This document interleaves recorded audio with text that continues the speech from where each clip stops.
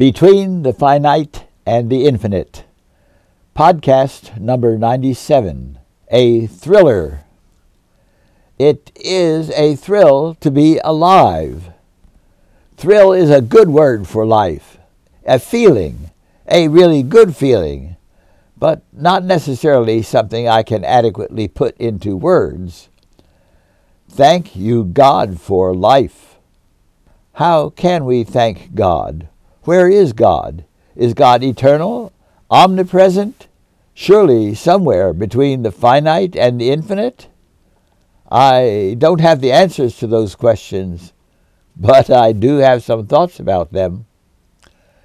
My humidifier helped me a few nights ago. You see, it surrounds me with a mist when it's running, and then it turns itself off. The water in the tank flows continuously until just before the atomizer would be damaged if it ran dry.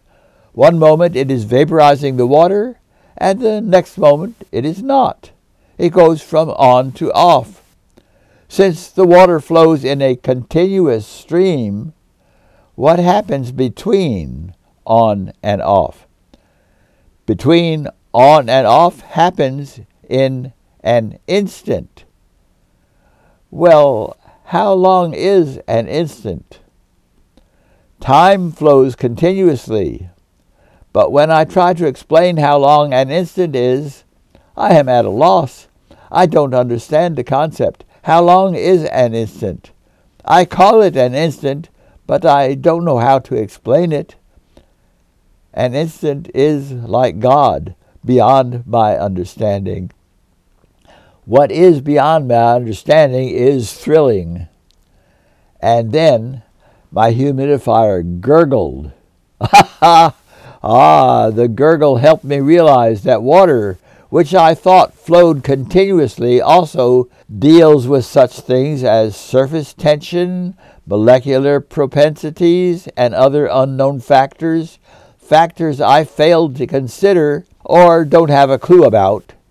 They caused a drop of water to form in the humidifier, depart the upper chamber, and gurgle as it was replaced by an air bubble. Oh God, are you there? Somewhere between the finite and the infinite, between on and off, in that instant of time beyond my comprehension? Is that why I have no words? How can I say thank you when I have no words? Well, I believe it is possible to talk with God, but that happens most often when I am willing to bound beyond myself. I think when we are open to what we do not understand, when we allow ourselves, even for an instant, to feel God's presence in that space between on and off, thrilling feelings of joy, comfort, and vision will gurgle up and connect me to the eternal time and space of God beyond myself. And that will enable me to express thanks for life. You can read more of my gurgles in Answers Become Questions, a book now on Amazon.